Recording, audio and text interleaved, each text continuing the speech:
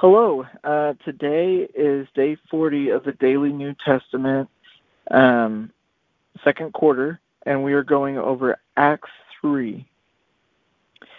On the day Peter and John were going up to the temple at the time of day of prayer, and it says this was 3 in the afternoon, a crippled man from birth was being carried to the temple gate called Beautiful, where he was put every day to beg from those going into the temple courts.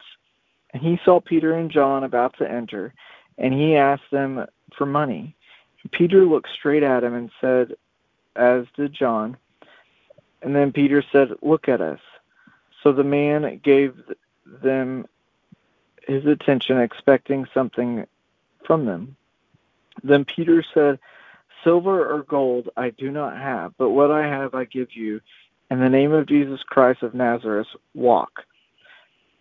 Taking him by the right hand, he helped him up, and instantly the man's feet and ankles became strong. He jumped to his feet and began to walk. Then he went with them into the temple courts, walking around, jumping, and praising God.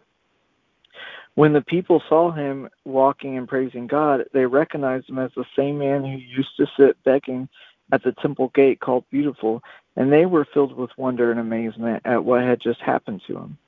While the beggar held on to Peter and John, all the people were astonished and came running to them in the place called Solomon's Colonnade.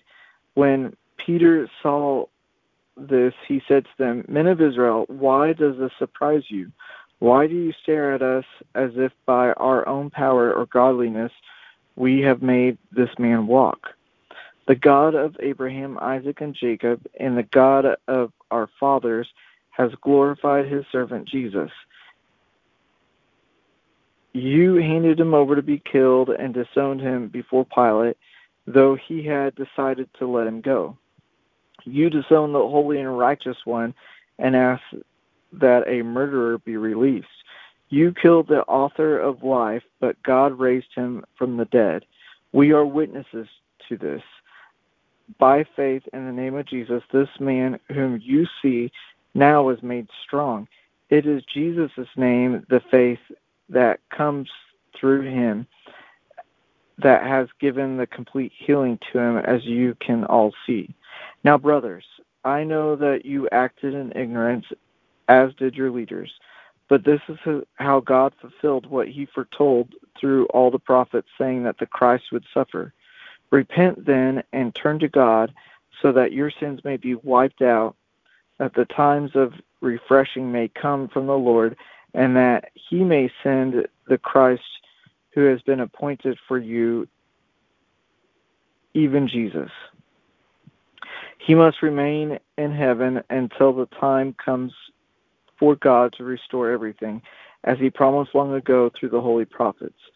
For Moses said, the Lord your God will raise up for you a prophet like me, and from among your own people you must listen to everything he tells you. Anyone who does not listen to him will be completely cut off from among his people. Indeed, all the prophets from Samuel on, as many have spoken that have been foretold these days, and you are heirs of those prophets and of the covenant God made with your fathers. He said to Abraham, through your offspring all people on earth will be blessed. When God raised us up from his servant, he sent him first to you to bless you, turning each of you from your wicked ways. Jesus, thank you for being there for us and for allowing us the opportunity to, well, first of all, have free will to choose if we want to follow you or not.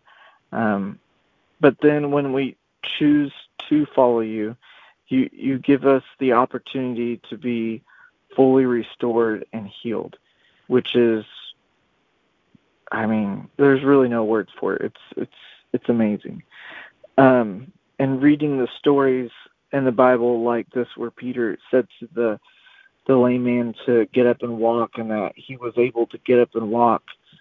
There was many stories where you did it, but then there's many stories after of your people doing it. And you said even, your people would do greater things than you, which is hard to fathom, but it happened. It's seen throughout your word. So I ask that you help us to have the faith to believe that we too can be used by you to bring healing into people's lives.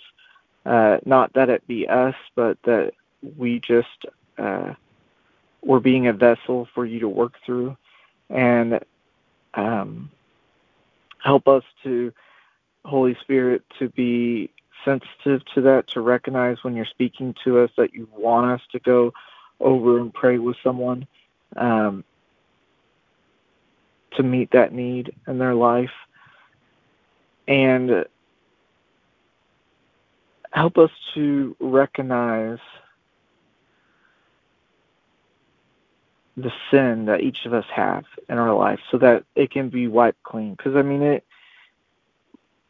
the great healing came, but then it was made apparent that even with the healing and the miracles there, people still needed to repent of their sin and to turn to you so that they could be cleansed.